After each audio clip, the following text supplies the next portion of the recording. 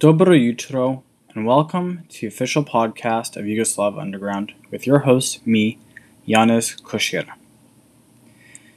Yesterday, January 27th, marked 75 years since the liberation of the Auschwitz death camp in Poland. It is one of these things where it kind of hits you at home, but you don't really realize how good you have it until you look back and think about what life was like back then. My grandfather, or Starieta, grew up in Slovenia in a small village of Ribnica. Ribnica is about 1 hour south of Ljubljana, or about about 2 to 3 hours away from Maribor. Now, I'm going to give you a little bit of a background history with my family in terms of why Auschwitz means a lot to me. Now, my grandfather, Starieta, was not part of a very rich family. In fact, they were very, very poor. Not privileged as what we are today, but times were tough. And my grandfather passed away at the age of 94. I was very lucky to grow up and get to know him. And all the stories he've told me throughout the years of all the way till the end, he always had nightmares of what was going on during the war when he was growing up.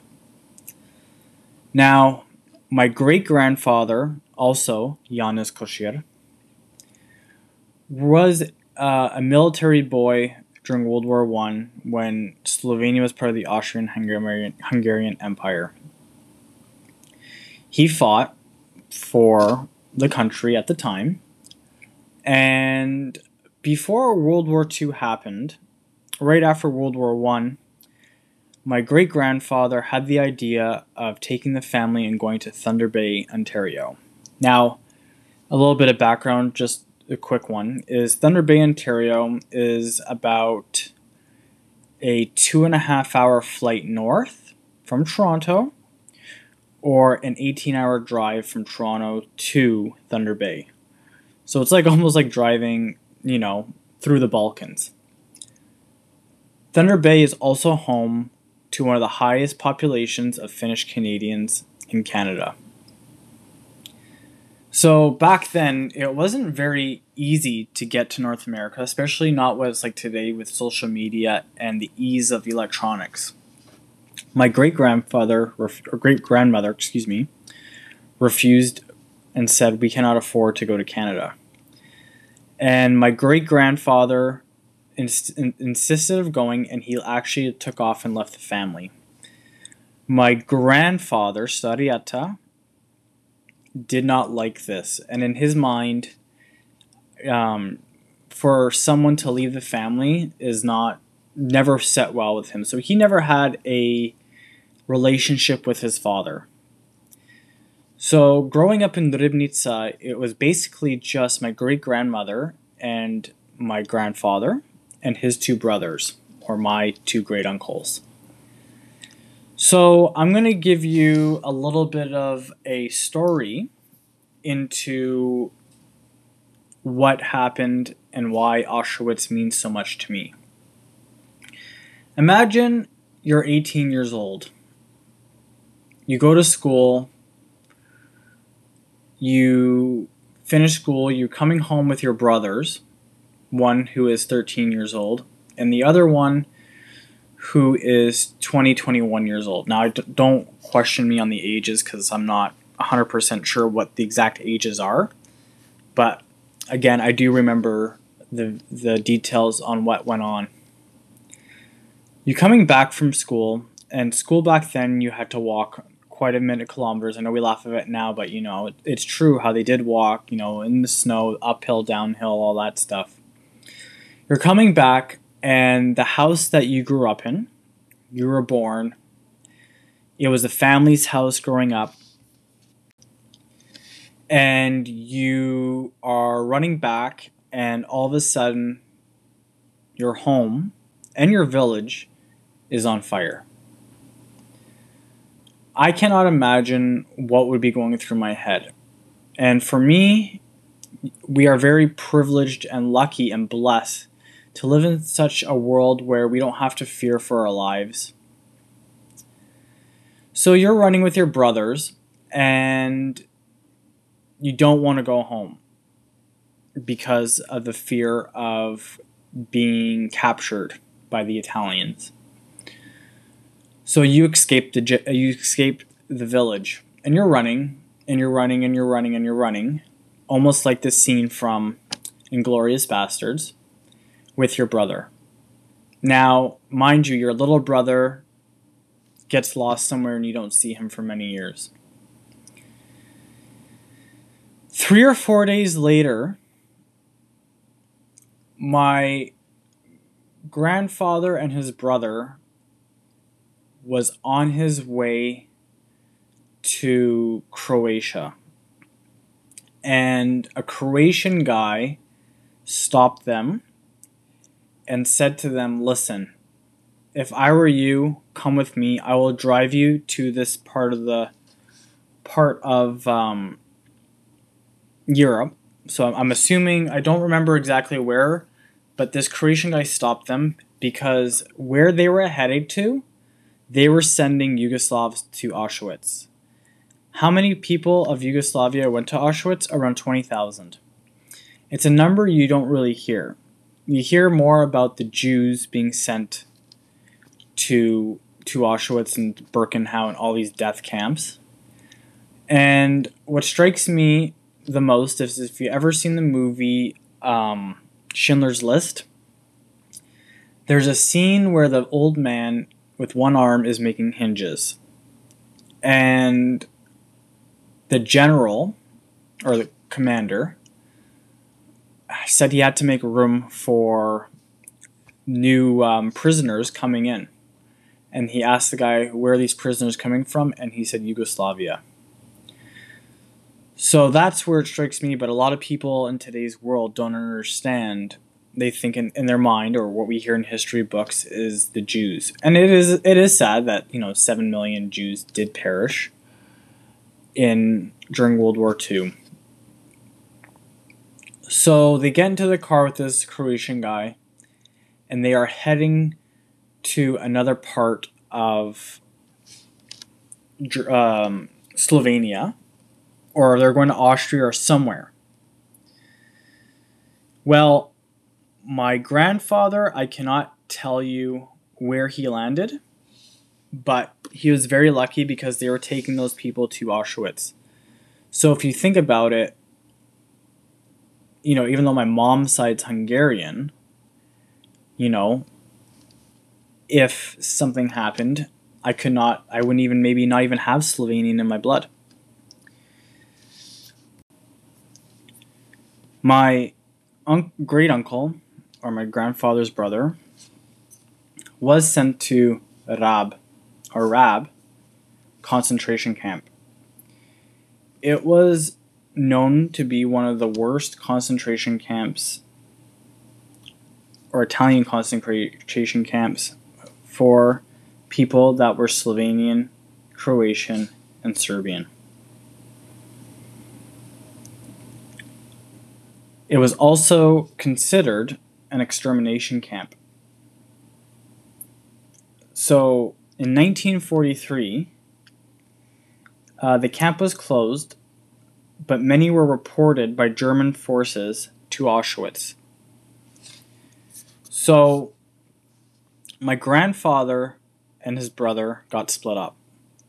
So now you're by yourself, you have nowhere to go, no family, and you just got to run and hope that whoever takes you is going to put you in a prisoner of war camp or a labor camp, and hopefully, you're not going to be sent to a death camp.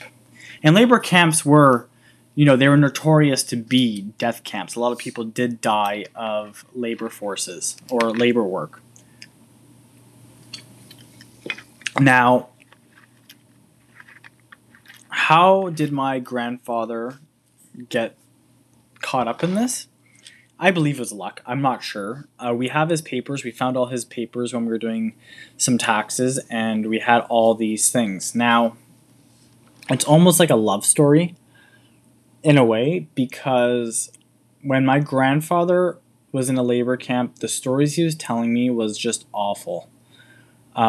Eating grass to survive, your skin and bones. You work on telephone towers. You see an airplane fly over, you jump because you don't want to get shot or killed, and you're beaten every day. You're dehydrated. You're told what to do. It's just, I couldn't, like I said, I couldn't imagine.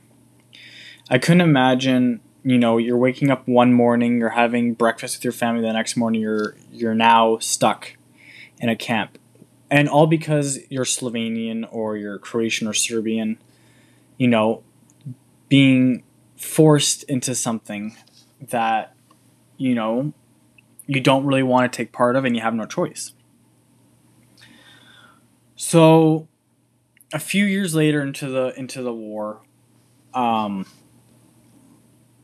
actually towards the end of the war, my grandfather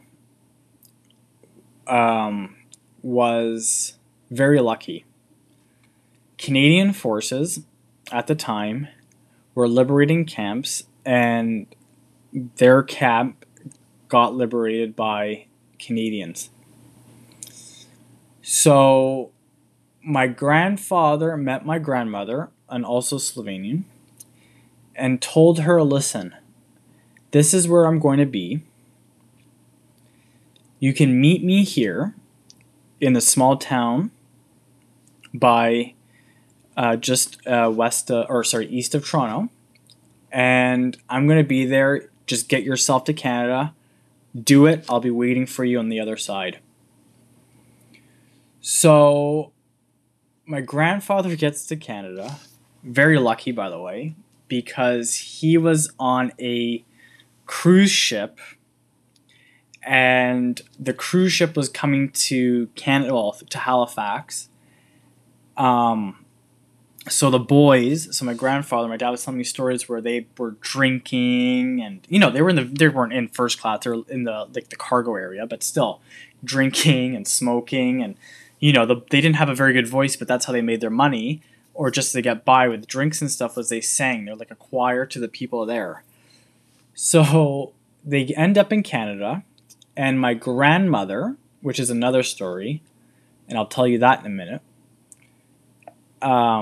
was not so lucky and ended up in a cargo ship, and the living conditions on a cargo ship was not as fortunate. She got sick, and the bathrooms you couldn't go to, people were going to the bathroom in the corner of the ship. You just had to fend for yourself. It's very sad. But they got to Canada, and what happened is they met, and now my grandfather is thinking, well, how am I going to get my brother Yanez over here? So, especially being in Rarab, in Canada, you get to sponsor somebody to bring over, right? And one of the people that he sponsored was his brother, Yanez, to come to Canada. So he sponsored them, got him out, and apparently he was 10 times worse than my grandfather. It was just so awful. Probably 89, 90 pounds, skin and bones, but he got to Canada with my grandfather. He also met his wife, so my aunt, or my teta, and they came to Canada, and a year later, even though they couldn't afford to get married, so they got married together. So my grandfather and his brother both married their wives at the same date, so they had a double wedding, which was pretty cool, actually. You think about it, right? And that's how they ended up in Canada. The reason why they didn't go back, the reason why they both didn't go back to Slovenia is because they had a choice. So they can go back to Slovenia, but Slovenians were shooting Slovenians, their own people, because of the way the war was set up. Basically, it was just, even though the war ended, it didn't end. You know, you had just crimes are being committed and so on. So my grandmother, she well, anyways, go back to my grandfather for a minute. His younger brother wasn't very lucky, and he was actually captured by the Russians. So my grandfather to this day, well, even though all of them are passed away, his brother, my grandfather, and his younger brother passed away too. They were he was brainwashed into communism, so my grandfather never saw eye to eye. Which, I mean, he loved him and all that stuff, but yeah, they never saw him eye to eye. My grandmother survived the whole war, which is amazing, because after the war in the 60s, my grandfather and his brother went to back to Slovenia to see their mom, or Yugoslavia at the time, and my grandfather hates flying. Hates, oh my, cars, anything. He gets sick. Poor guy, right? My grandmother, on the other hand, bigger family. 5 brothers, 4 sisters, or something like that. She lived in a small village in northern Slovenia called Horjul. And that's where they're from. Now, my grandmother's 3 brothers got shot and killed, and they were defending the Germans, and they were buried in one of the mass graves of Slovenians at the time. I don't know the history behind it either. That one I'm going to have to do some more digging, but that's how her and her sister actually were also in a camp, and they moved to Canada together, and then they started life in Canada. But to imagine to go through Auschwitz or any type of camp is just, to my mind, it's insane. Like, I understand that it happens all the time, but when you're so fortunate to grow up, it's just a sad thing. And we don't hear enough about Yugoslavian people during World War II. We don't. We always hear about the Jews, which, again, I'm not saying that they didn't get it any, it is sad. Again, 7 million Jews dying. But what we went through as a nation of Yugoslavia is just horrific. Hitler, there's a photo of Adolf Hitler going into Maribor and saying, let's make Slovenia back into, let's make these lands back to Germany, is what he's saying, which, it's almost like saying Donald Trump is saying, let's make America great again. But every time I think about Auschwitz, one of the scenes that strikes me the most from Auschwitz, and I know Schindler's List isn't based on Auschwitz. It's based on, I believe it was Birkenau, which is awful. But it's the thing that strikes me, that always gets to me, is when they were kicking the Jews out of the homes. And to me, even though it was Jews, you think of that, and Yugoslavians went through the same thing, where one day you have everything and the next day you lose everything. We as a society in today's world that live in Europe or North America per se have it so good that I believe we take advantage of it. And it really is striking.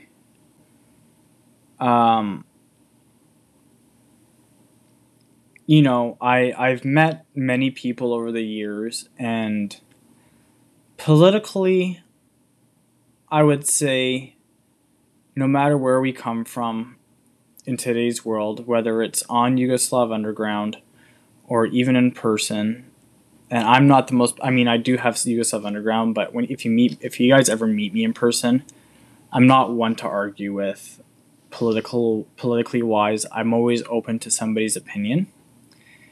And whether you're Serbian, Bosnian, Croatian, Macedonian, Montenegrin, anything, for me personally, you are my friend.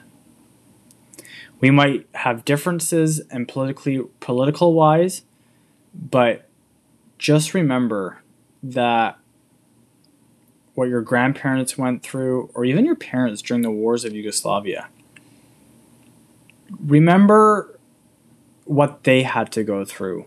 Whether it was right or wrong, you have to think of the time it was, or I shouldn't say time, but, what's the word? You're in the moment, right? And we have to maybe sometimes step a step back and just remember, we're all human. Everybody's going to make mistakes and nobody's perfect. But whether there was a war in Yugoslavia or World War II or whatever, we must just forgive each other. And I still think politically, Yugoslavians, whether you're Serbian against Slovenia or whatever, were so stubborn that what happened during the war, we don't want to forgive, and we don't want to forget. And I believe you could always forgive and you'll never forget, but if we can do it to the Jew or to the Germans that were Nazis, or the Italians, or the Russians or whatever, that basically almost wiped out an entire religion, why shouldn't we forgive each other, in the 90s?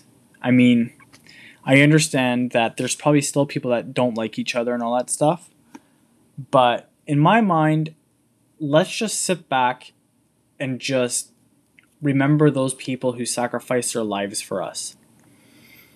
And let's appreciate one another. Let's, instead of having arguments politically, let's just sit back for the day and let's just compliment each other and say hello. Or, just ask them about their day, whatever. It doesn't have to be a political argument on who started this and who started that. We should be very fortunate and very lucky and very happy and thankful for what we have in today's world. And I believe, in my mind, maybe it's the way I was brought up, but for me, I'm never going to ever have any, I'm not one to hold a grudge. And